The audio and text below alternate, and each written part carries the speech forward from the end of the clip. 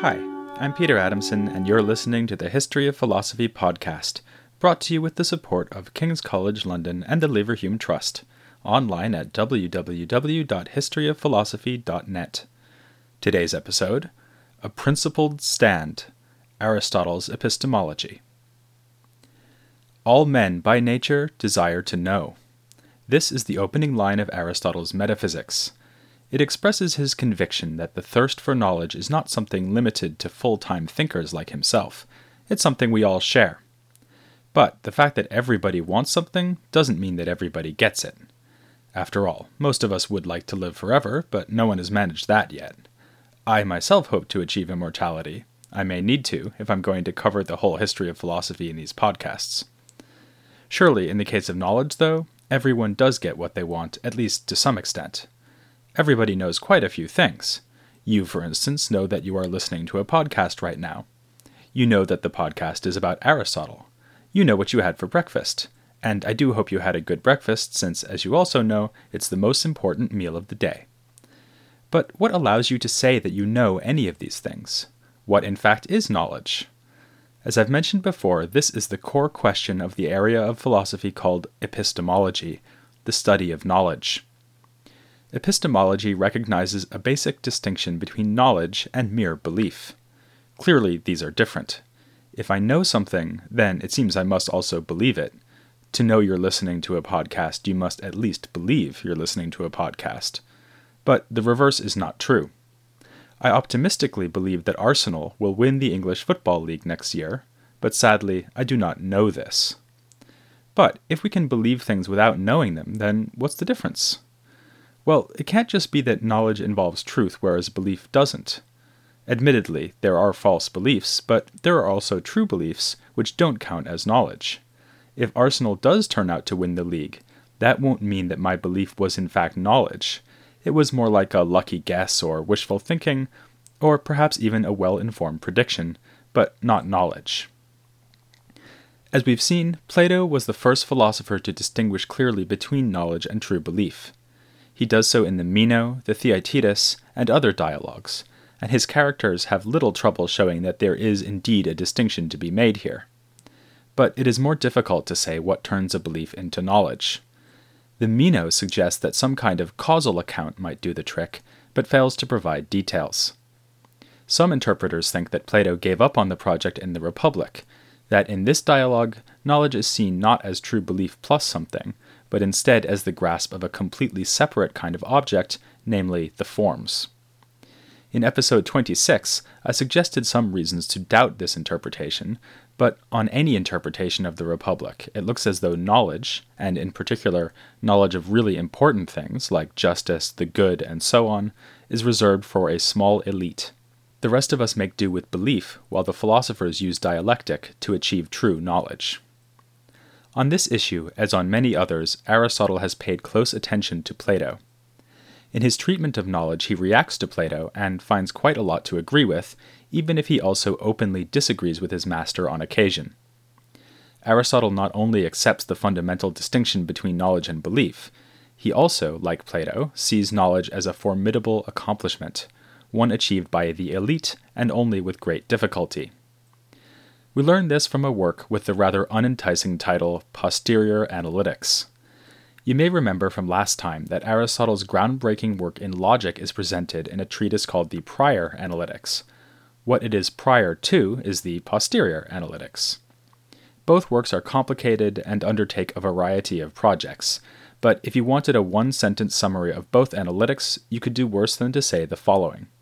First, in the Prior Analytics, Aristotle explains the rules governing valid arguments. Then, in the Posterior Analytics, he explains which valid arguments are sufficient to provide knowledge. Okay, that was 2 sentences. So, the Posterior Analytics is, among other things, the closest thing to an Aristotelian treatise on epistemology. It asks, what are the conditions that have to be satisfied if we are to take ourselves as knowing something? The short version of Aristotle's answer is that you know something when you have demonstrated it. This immediately helps us to see what the Posterior Analytics has to do with the Prior Analytics. Demonstrations are valid arguments, so we need to know the rules of argument before we can say what a demonstration is. In fact, a good way to think about demonstrations, as Aristotle conceives them, is that they are the best kind of valid arguments. But this brings us to the long version of Aristotle's answer. Not just any old valid argument will be demonstrative and thus provide knowledge. Aristotle thinks that there is a whole series of criteria that need to be satisfied to achieve demonstration, like a series of boxes that need to be ticked. Looking at these criteria will take us through the rest of this episode and expose just how demanding Aristotle's epistemology turns out to be. Let's first remind ourselves of what a valid argument looks like according to Aristotle. It's going to be an argument with two premises which have a term in common.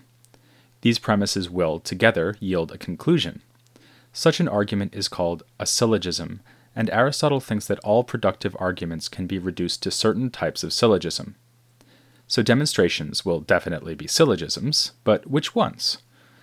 Aristotle's fundamental idea here is that if you are going to demonstrate something, then you need to explain it. So the syllogisms that are demonstrative will be the ones that are explanatory. For instance, I might notice that giraffes have long necks. As a giraffeologist, I now ask myself, gosh, why do giraffes have long necks? What I'm looking for is an argument that will explain this feature of the noble animal that is the giraffe. Now, I know what you're thinking. If I've noticed that giraffes have long necks, I already know it. I don't need to demonstrate it. What Aristotle is after is some kind of systematic, well-founded, we might even say scientific understanding of things like the fact that giraffes have long necks. Indeed, it's been proposed that understanding would be a better translation of the Greek episteme than knowledge, at least in this context. This leads us then to the first important box that needs to be ticked. A demonstrative syllogism needs to be not only a valid argument, but also genuinely explanatory. It has to show me not just that the conclusion is the case, but why the conclusion is the case. In our example, an appropriate syllogism might be something like this. Giraffes are land animals that eat leaves off tall trees. Land animals that eat leaves off tall trees have long necks. Therefore, giraffes have long necks. Aristotle will point to the feature that links the two premises, he calls this the middle term, and say that in a demonstration, the middle term helps to explain the conclusion. Giraffes have long necks because they are land animals that eat leaves off tall trees. So, are we done? Will any valid argument that explains something in this way count as a demonstration? Well, no. Aristotle adds several more criteria, and the next one I want to mention is a bit more surprising. His idea is that if we are really going to have understanding, what we are after is not an explanation of just one particular thing, but of a whole class of things. Knowledge or understanding must be universal. It will have to do with general features of the world around me. This means that if I'm looking at a particular giraffe, let's say her name is Hiawatha, then it doesn't count as a demonstration if I say that Hiawatha has a long neck because she eats leaves off tall trees. This is true all right, but it isn't an example of episteme, that is, knowledge or understanding. Rather, if I really understand Hiawatha's having a long neck, it's because I realize that she's a giraffe, and understand that her long neck is just one instance of a universal feature that belongs to all giraffes. This connects to something I mentioned last time, the distinction between accidental and essential features. To remind you how this works, the essential features of something are the features the thing has by its very nature. I can't be human without being rational, so rationality is essential to me, whereas my baldness is accidental to me because I don't need to be bald to be human. In fact, I used to be human without being bald, but let's not get any further into that painful subject. So a giraffe, we're supposing, can't be a giraffe without having a long neck and without eating leaves off tall trees. These features are essential to it. Obviously, the universality criterion is relevant here. The essential features of a thing will be shared with all other members of its kind. If it is essential to Hiawatha that she has a long neck, then all other giraffes must have long necks too. So here's another box to be ticked. The premises of a demonstrative argument must mention essential features of the things that they are explaining. This is a point worth dwelling on for a moment. Aristotle is claiming that there simply isn't any such thing as knowledge or understanding, in the proper sense, of accidental features, meaning features that are exceptional among a given class. If Hiawatha has a broken toe, for instance, this will not interest the Aristotelian giraffeologist, because in general, giraffes don't have broken toes. Aristotle accordingly has a strong tendency to relegate accidental or unusual things to his list of things not to worry about very much. Insofar as we're doing science, we aren't going to worry about the accidental features of things. This makes Aristotle very different from modern-day scientists.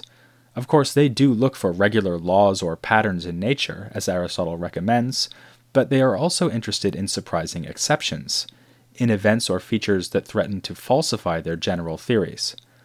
By contrast, Aristotle encourages us to ignore such exceptions and to study only the generalities of nature. If a giraffe is born without spots or with only 3 legs, that won't be worthy of study. It will just be ignored as unnatural. Nonetheless, what Aristotle calls knowledge or understanding is closely related to what we call science. Indeed, our word science comes from the Latin scientia, which was used to translate Aristotle's term episteme. Some even say that the Posterior Analytics is Aristotle's treatise on the philosophy of science. This makes sense given his criteria for demonstration, which focus on generality and systematicity. I have called it a work on epistemology more generally, but really there's not much difference between Aristotelian epistemology and Aristotelian philosophy of science. He uses the word episteme not just for biology and so on, but also for disciplines like mathematics and metaphysics. For him, all of these are sciences, that is, branches of knowledge. It is in this broader sense that the Posterior Analytics sets out a scientific program. According to the program, science gets hold of explanations, which are universal and are based on the essential features of things. If Aristotle's criteria are demanding, it is because he is telling us how to achieve full understanding of the world around us, how to become scientists, if you will. But he's still not done. Go back to the fact that you can only know something if it is true. Aristotle draws a rather surprising conclusion from this simple observation. He says that if the things I know cannot be false, then they are necessarily true.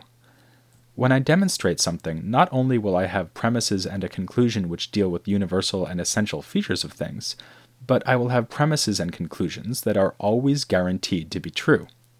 Thus, I can know, or understand, why giraffes have long necks, because giraffes must necessarily have long necks.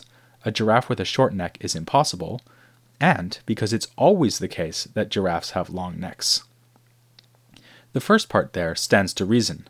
If long necks are an essential feature of giraffes, then of course a giraffe can't have a short neck, because if it does, it won't be a giraffe anymore. But we're not likely to agree with the always part, because we don't think that giraffes have always existed. We think they evolved, so that once upon a time, the world had to struggle along without giraffes. Even more depressingly, we anticipate that one day giraffes will probably be extinct. Aristotle will have none of this. For him, all species are eternal. They'd better be, because all knowledge is of eternal truths, so if giraffes didn't always exist, there could be no demonstrative knowledge of them. Couldn't we try saying something slightly different here? We could say, bad news, Aristotle, you're wrong about giraffes always existing, but here's something that's always true. If something is a giraffe, then it has a long neck. That could be true even when there are no giraffes. Aristotle might be grateful for the suggestion, but it is not how he thinks about the situation. In his logic, it seems to be assumed that A is B can only be true if there is at least one A. So a statement like giraffes have long necks will for him be false if there are no giraffes. He doesn't explore the strategy I just suggested, which might be more to the taste of a modern logician. You might remember that this issue came up last time, when I said that for Aristotle, either all humans are white or there is at least one non-white human. And I promised to come back to the question of what happens if there are no humans. Well, I've come back to the question. And for Aristotle, the answer is that there are always humans, and if there were no humans, then there would be no true propositions about humans being white or non-white. Let's take stock. We started by saying that Aristotle believes that knowledge or understanding is produced through demonstration, and that demonstration is going to be a kind of valid argument. We've now spent a lot of time looking at the boxes that need to be ticked to turn a valid argument into a demonstrative argument, and we've discovered that to be demonstrative, an argument has to be explanatory, universal, and eternally necessary, dealing with the essential features of the things concerned. Surely we're finally done, right? Well, yes and no. These do pretty well exhaust the special features of demonstrations, but there is still another worry we might have. Aristotle is keenly aware that my knowledge of a conclusion will only be as good as my knowledge of the premises I use to generate it. For instance, go back to my giraffe example one more time. Suppose I demonstrate that giraffes have long necks on the basis that they eat leaves off tall trees, but I don't understand why they eat leaves off tall trees. Now it looks like I don't understand why they have long necks either. My understanding of the conclusion in the demonstration can only be as good as my understanding of the premises, so those too stand in need of demonstration. Perhaps you can already spot the problem that is looming here. If each demonstration depends on further demonstrations for its premises, then won't I be sucked into a regress of explanation? If I understand giraffes' necks because I understand their eating habits, then I must understand their eating habits on the basis of something else, like maybe the structure of their stomachs. But then there must be something else that makes me understand their stomachs, and so on. There will be no stop to the chain of demonstrations.